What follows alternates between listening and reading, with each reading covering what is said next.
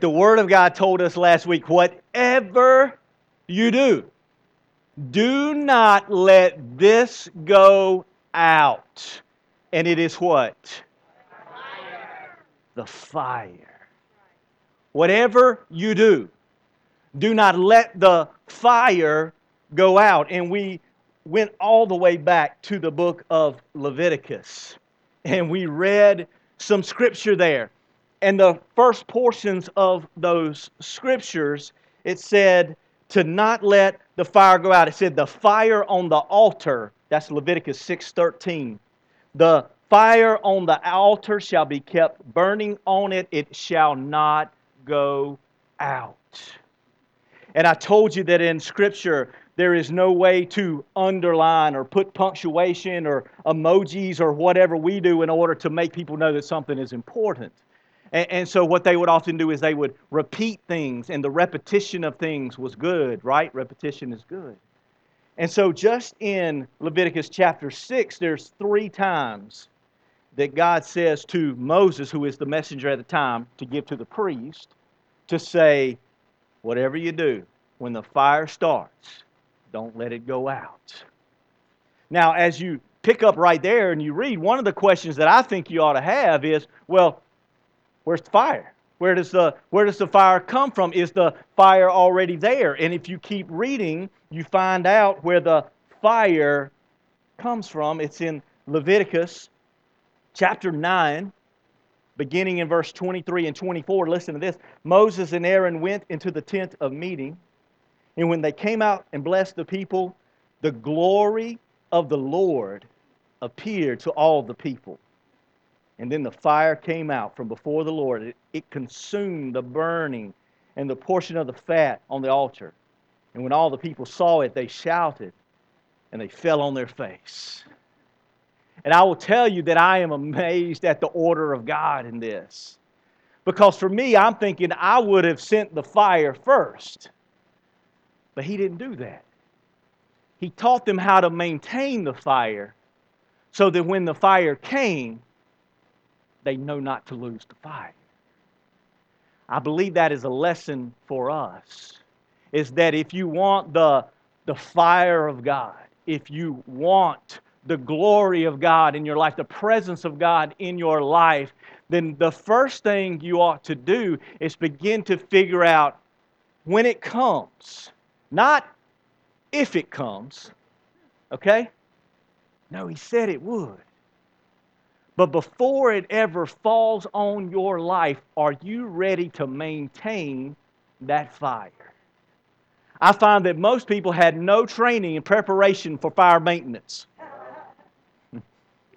We talk about putting out every fire, right? We know how to extinguish fires. But in this case, I think before we give somebody the fire of God, we ought to show them how important it is. Say, don't lose this. This is how you maintain the fire. Now, that was last week. Are you ready for this week? Watch this. Go all the way over to the book of Acts.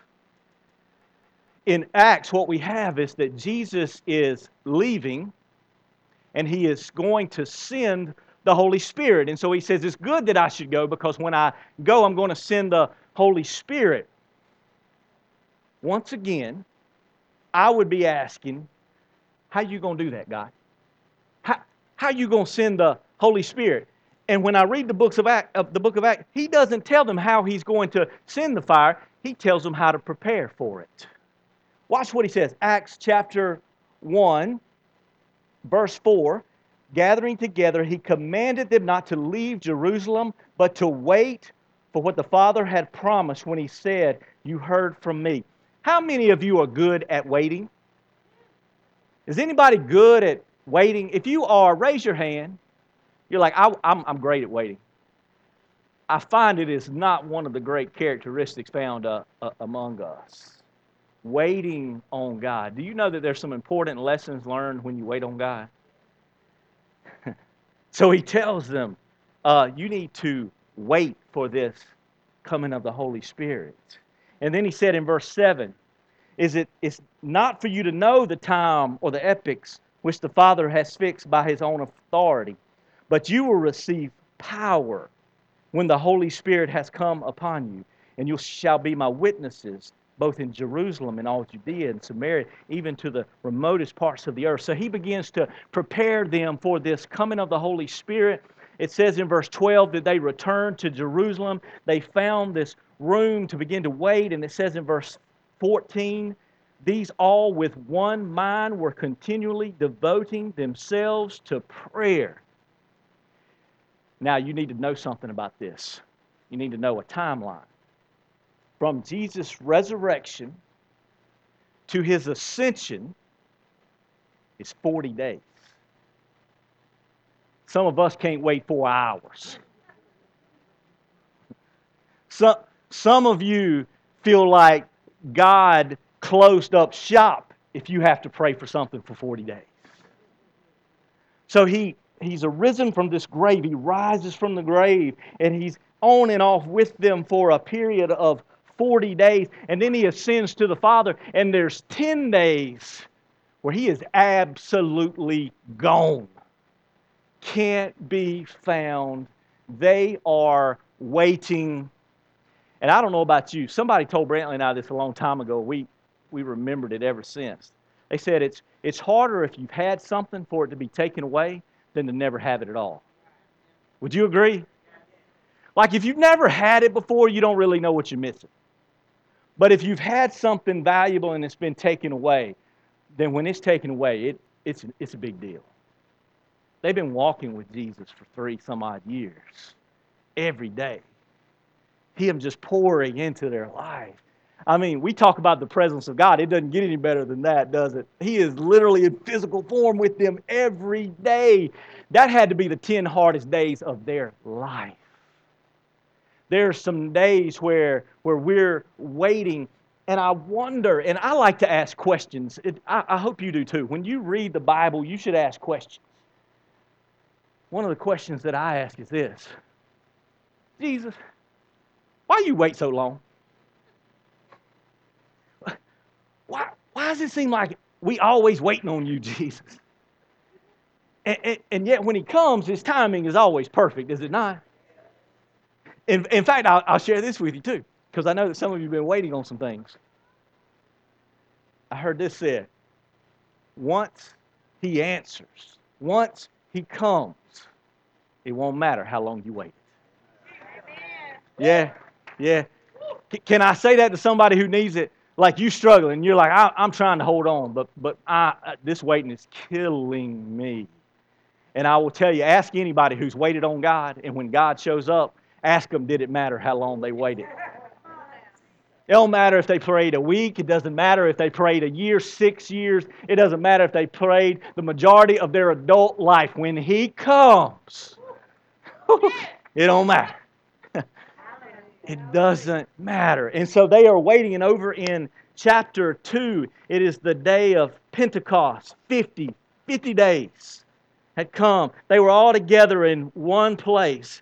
And suddenly they came from heaven a noise like a violent rushing wind, and it filled the whole house where they were sitting. And the Holy Spirit was poured out. The promise was poured out that the Holy Spirit was going to be poured out. He was poured out. Now, if some of you are good Bible students, you would say this. Now, the prophet John said that there was one coming, and that he would not baptize with water, but he would baptize with the Holy Spirit and with fire. The Holy Spirit comes. Did the fire come? Look at verse 4. And they were all filled with the Holy Spirit.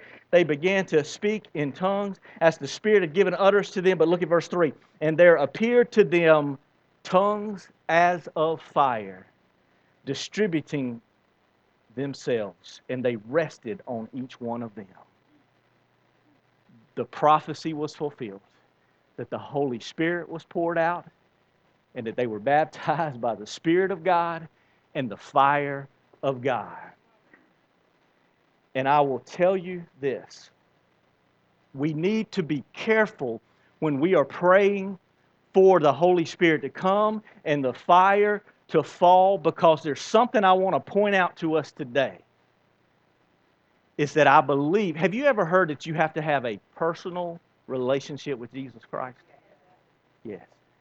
And I absolutely believe that. And what is meant by that is just because you're sitting in the room with a group of Christians doesn't make you a Christian.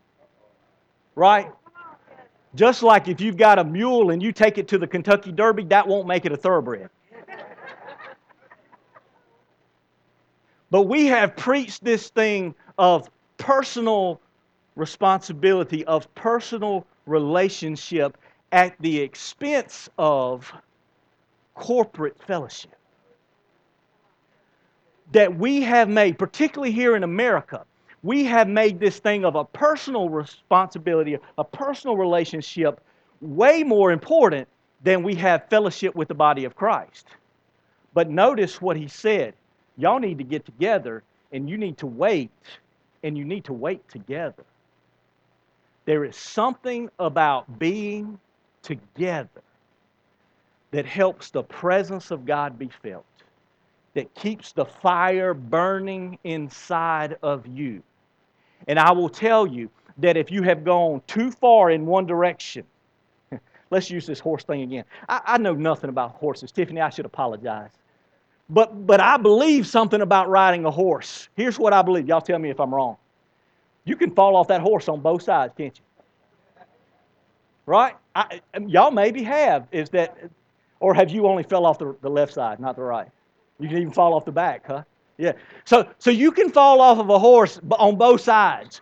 You can fall off of the center of the mark in this situation on either side. You can go to the extreme. And I've heard people, they say, look, I can be a Christian. I don't need the church.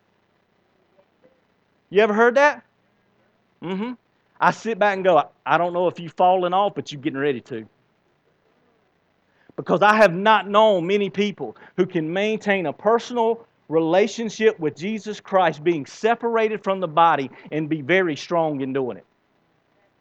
I just haven't seen it. Now, if you show me some, there may be some, but I will tell you the majority of us cannot maintain the fire. You cannot maintain the presence of God in your life trying to do it all by yourself. You know why? Because you wasn't supposed to. You're operating outside of what Jesus commanded. When you read Scripture, are these things supposed to speak to your life personally? Yes. Yes, they speak there first. But go back and read it again. This is a book to a body. This is a book to a community. This is a book to a fellowship of people. And we've said before, even just last week, that if any of you know anything about a fire, you know that you can reach in with a set of tongs and you can pull out an ember and it can be glowing hot with fire. And you can set that ember just off the side of the fire and come back in an hour. And what's happened? That ember is no longer red hot and burning, is it? It is in the process of burning out, of growing cold. But if you look at the fire where it came, that thing's still raging. That thing is hot. Why? Because it is mutually being kept alive and being fueled. I want to tell you that one of the greatest reasons we cannot maintain the fire of God and the glory of God in our life is because we do not value the fellowship of other believers the way that we should. We fell off on one side of the horse. And I'm saying let's get back on and let's value this thing called fellowship. Now, there are some right and wrong ways to fellowship. Because I will tell you that the fellowship that is spoken of in the Bible, it is mutual.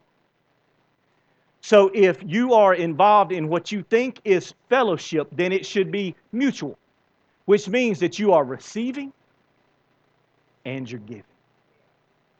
You're receiving and you're giving. It's mutual. Just generally speaking, I'll tell you that we can get in the habit of showing up ready to receive from somebody else, but have never positioned ourselves to give back. And that's not fellowship. So there are some right and wrong ways to experience the glory of God. Now, just so we're on the same page, what is the glory of God? The glory of God is when the presence of God is in your face. Y'all remember that, right? I think that's a good way to remember it. The glory of God is when the presence of God is in your face. It means you're having a hard time seeing anything else right then, right? It's like you'd have to almost look around it because it is captivating your attention. What is that glory? It is the goodness of God. It is when the goodness of God is so strong in your life that all you can do is just go, whew. You go, I don't even have words. I don't even have words for it right now. God, you're so good. Or when you're overcome by the love of God, that it just overtakes you. And you just go, oh my goodness. Can I tell you that on those days that the enemy causes you to want to doubt even your very salvation, that one of the things that I think you should always be able to go back to is an encounter that you have had with the love of God. Because I'll tell you, if you've experienced it in the way that folks in the room are nodding their head, they are nodding in such a way that they say, it is something like I've never seen anywhere else.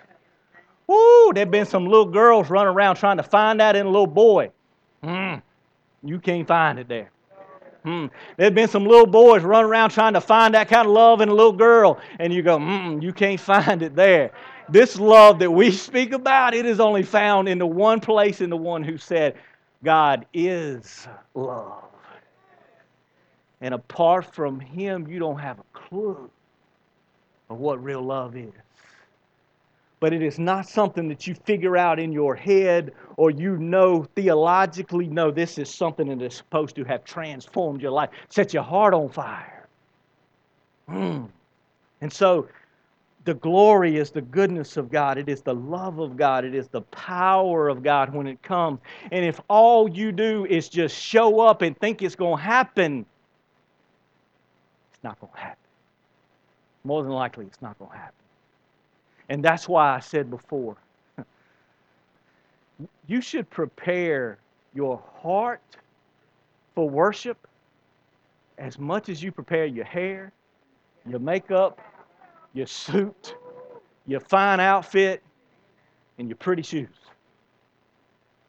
You should spend as much time preparing your heart for the fellowship of believers as you do what you look like. And so if you come in unprepared, well, you usually get what happens when you're unprepared for anything else, right? Just kind of take what you get, whatever happens. And so you can't just show up, and you can't have this mindset that says, well, I'm coming to get fed because, I just need to get fed. And you know what? I ain't getting fed anymore, so I just got to leave because I got to go somewhere I can get fed. You know what a good question would be? When's the last time you fed yourself?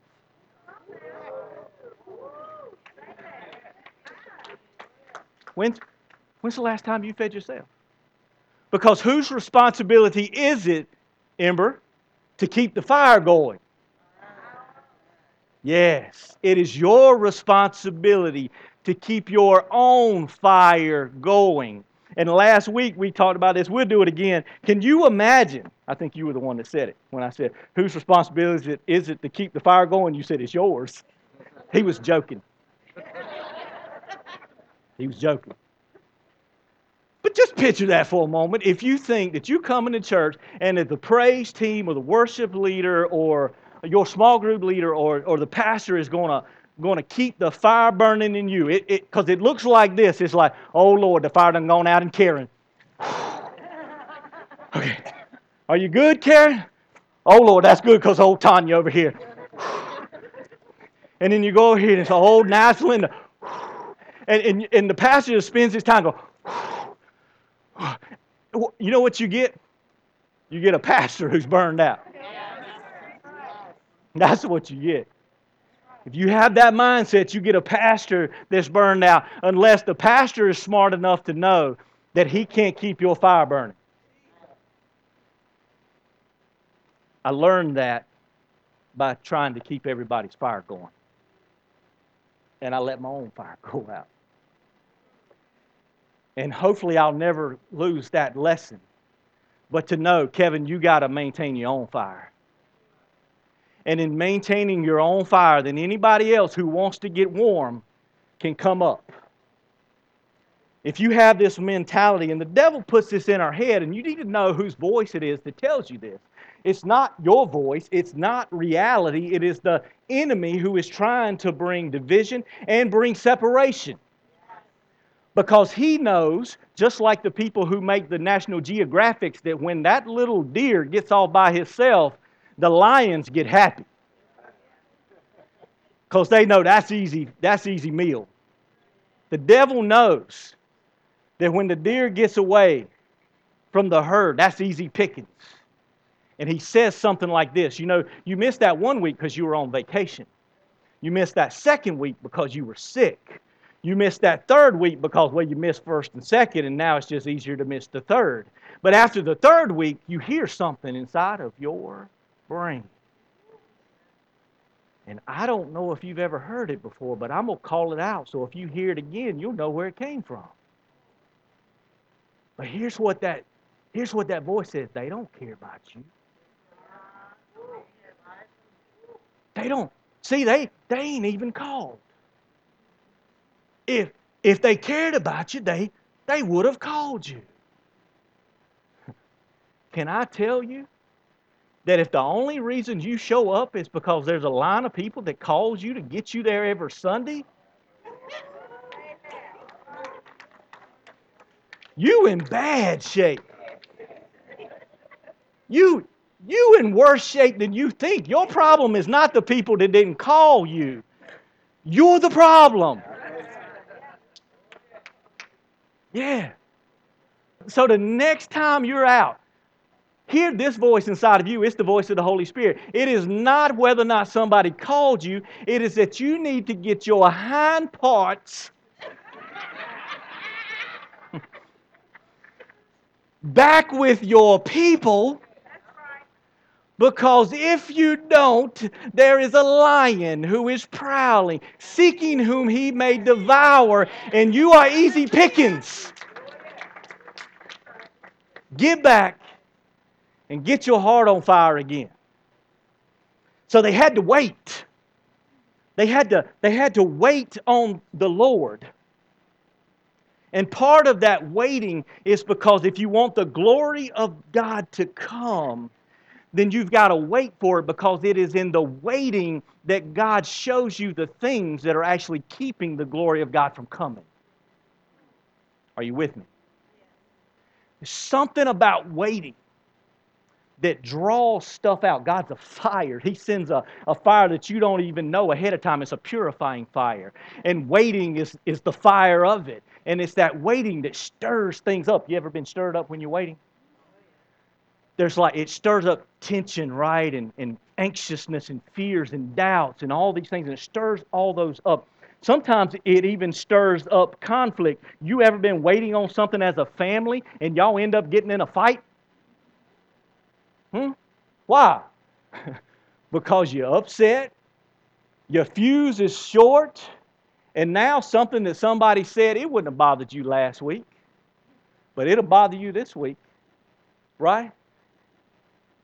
It's in the waiting that things get stirred up. I don't know how they waited. We probably think that they were all sitting up there just playing, "Oh God, we wait for you. Holy Spirit, come. We're in no hurry. We love each other." I just don't think it went down that way. I think after a while they said, "You know what?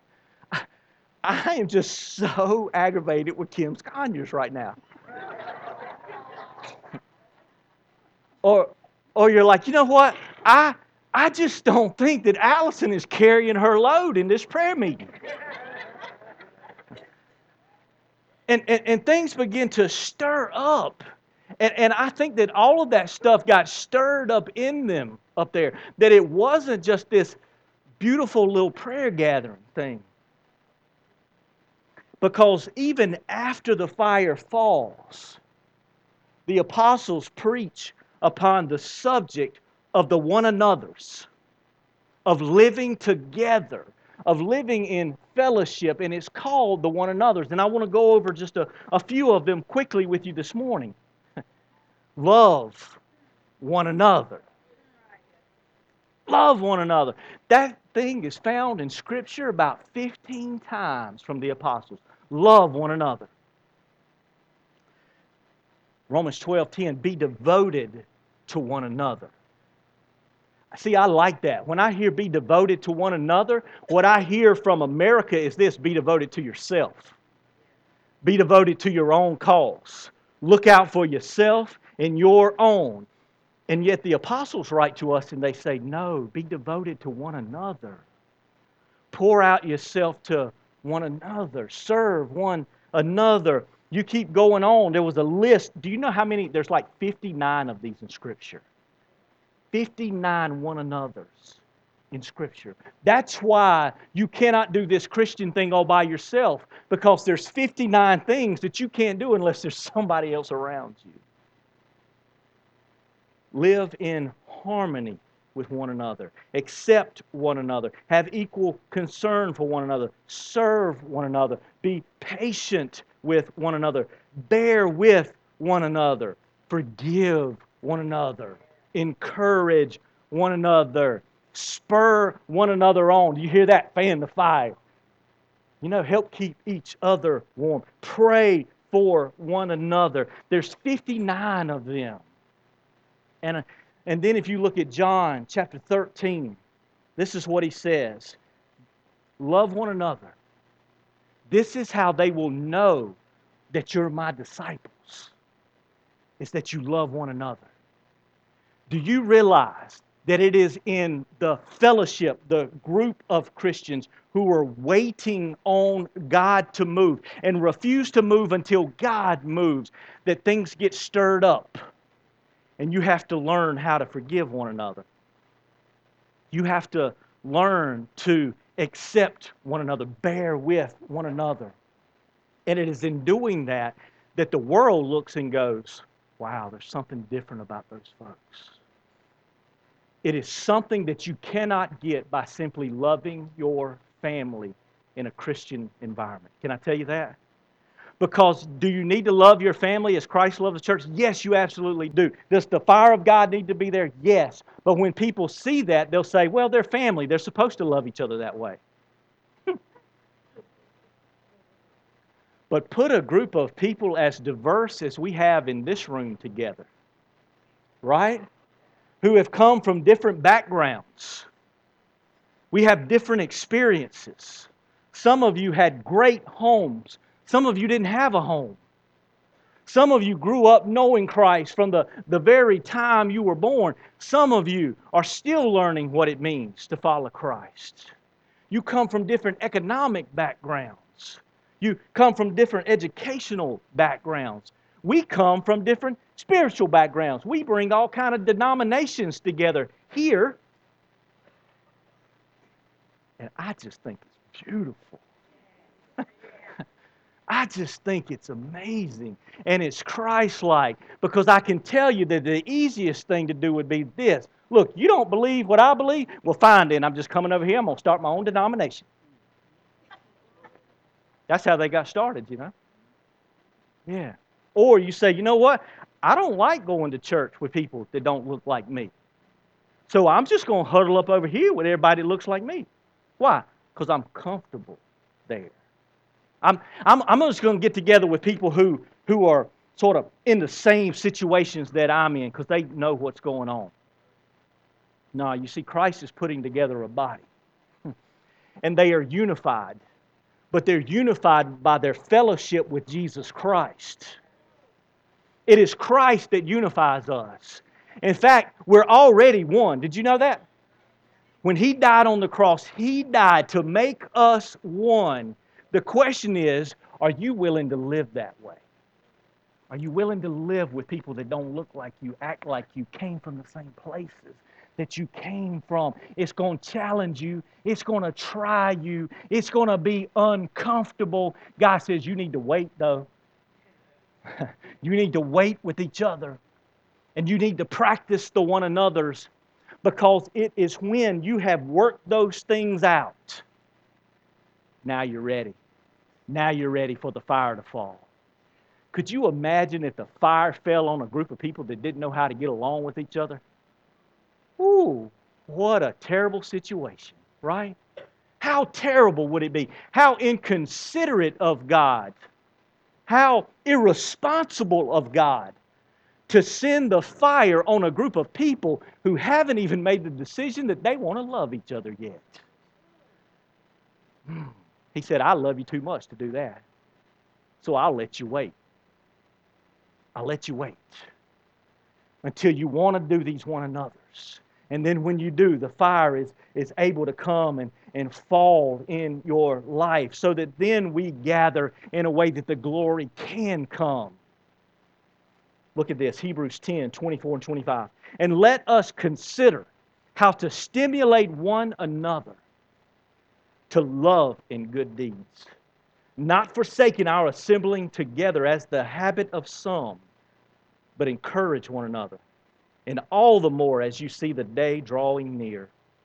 You know, I don't know when Jesus will come, but I'm smart enough to know this. He's closer now than he was yesterday. It's closer now than when this early church began. And if he said to that early church, and all the more as you see the day drawing near, don't you think now that the day is nearer than it's ever been, and therefore the need for us to assemble and be together is greater than it's ever been? I'd put it to you this way, folks, this is no time for us to be doing our own thing. No, he's coming back. I don't know when he's coming back, but he's coming back. And he needs to find a group of people that love each other enough that they will guard their fellowship together. Now, how do we do that? We got to be hungry. You got to want the fire to fall. You have to desire the glory of God before all things. This past week, I had my calendar was up, and I was looking at my calendar, and I was becoming distracted by the things that I had on my calendar. I'm distracted by this thing. I hear the Holy Spirit just speaking to my heart and said, what if you were distracted by the glory of God? Imagine that for a moment. That rather than be distracted by your calendar, what you had going on, the problems in your life, that you were distracted by the glory of God, the in-your-face encounter with God, that you said, I got to be in His presence. I can't live without Him. I have to have His presence. So as a church, I can tell you that if you want the fire to fall, and I want the fire to fall, the Holy Spirit has been poured out. I have seen the glory of God. But what it always makes me do is want even more. It makes me want to go back to that well and drink again. I'm like, if one glass was good, I think 2 glasses are better. Right? And so I want the glory of God. I want times where we worship and we just wait on God. Because I can tell you in our culture, it is just move on to the next thing. And we're more than content sometimes to worship and God not even have His presence among us yet. And I think sometimes He's saying, I'm going to hold back for just a minute and see if you'll wait for me. You ever been in those moments where you're worshiping and you just couldn't feel it? And you felt like he wasn't even in the room, and you're like, what is wrong? I think sometimes He allows us to wait because He wants us to see if He's really what we want. Imagine if I put a big stack of gold bullion right here in the middle of the floor and you walked in. I guarantee you some of you would be captivated by that gold. You'd be like, oh, I'm moving up to the front today. You'd be like, normally I'm looking for the back seat. Today I'm getting up close because I don't know if they're giving some of that out or not. Do you know that the glory of God is more precious than gold? That's what Scripture says. It said it's more precious than gold. more finer than anything you've ever seen. But the question is, are you willing to wait for it? Is it even a desire of your heart? For the glory of God to come, you got to want it. He rarely just drops that in on somebody who wasn't looking. I mean, it happens, but it's rare. Those times where we're serving one another. What do we do while we're waiting for God to instruct us on the next things? What if we served one another? Yeah, what if we loved each other and we ministered to one another? What if we shared the stories of what God was doing?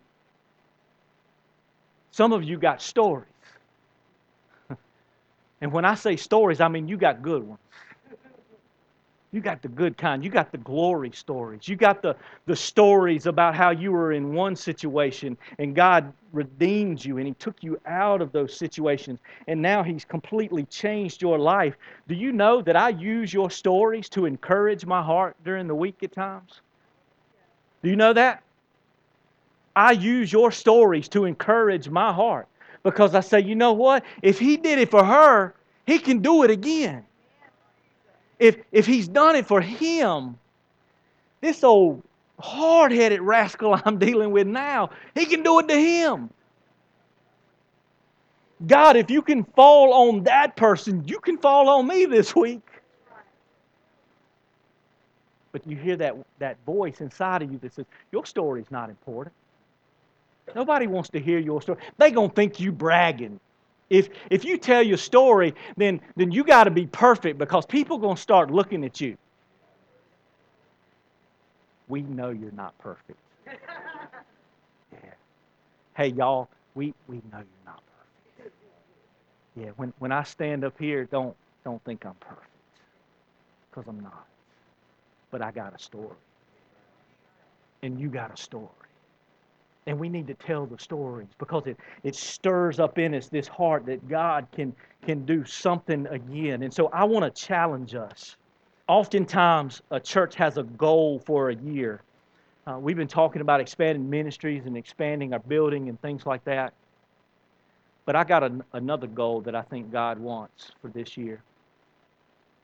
And it has nothing to do with statistics. Here's what I believe. I believe that this year God says, I want you to be distracted by my glory. I want to see, Ember, if you can spend an entire year captivated by my presence, longing for every time we get together that God would be in our midst. That we would go about our schedules, but the thing that we're constantly looking for is not that we check everything off, but was God in it? Was His presence on it? And if we don't sense it, that we'd wait for it. And there are some people that will tell you, look, you don't need to worry about your emotions. I just beg to disagree. Because I tell you what, you don't love anything else without emotion. Right? Like all that stuff we trying to buy, you love it. Your emotions are wrapped around it. It's what drives you and motivates you to it. If you're married, take all the emotion out of that. Take the fire out of that. Huh? Yeah. And what do you have? No, your relationship has to have emotion in it too, right? Take the emotion out of your relationship with Jesus Christ. What do you have? Theology? Doctrine? Dead religion? A form of godliness that denies its power? No, don't take the emotion out. But don't fake the emotion either. Yeah, don't take the emotion out. But don't fake the emotion. Because if we fake the emotion, we may not be smart enough to know when the glory falls. We'd be like, I don't know if that's God or if everybody's just faking still. You know? Right? I don't know. I can't tell the difference. You know? So let's wait on God and know that as you wait on God, that you're not to wait all by yourself. That we cannot neglect the fellowship of believers. You have got to make that a priority. If you want the fire of God to be found in your life, if you want to be consumed by the glory of God, more than likely you can't do it all by yourself. So you're going to have to make it a priority for you, and you're going to have to make it a priority for your family. And then we come together and we wait and we say, Holy Spirit, come. And then we say, well, how's he going to come? Kevin, how's he going to come? I have no idea. He never tells us how he comes. He never tells us. But you know who knows when he's there? The prostitute knows when Jesus comes. The tax collector knows when Jesus comes. The shepherds, the poor shepherds out in the field, they know when Jesus comes. You know why they know? Because they're desperate. Desperate. They're hungry for something. You know who can't tell when the Holy Spirit comes? The religious can't tell. The Pharisees can't tell. The scribes, they can't tell. They've made it all about a head thing. They don't know. But the desperate know. Are you desperate? Are you desperate enough that you'll make fellowship a priority, that we as a church body might gather up and wait on God?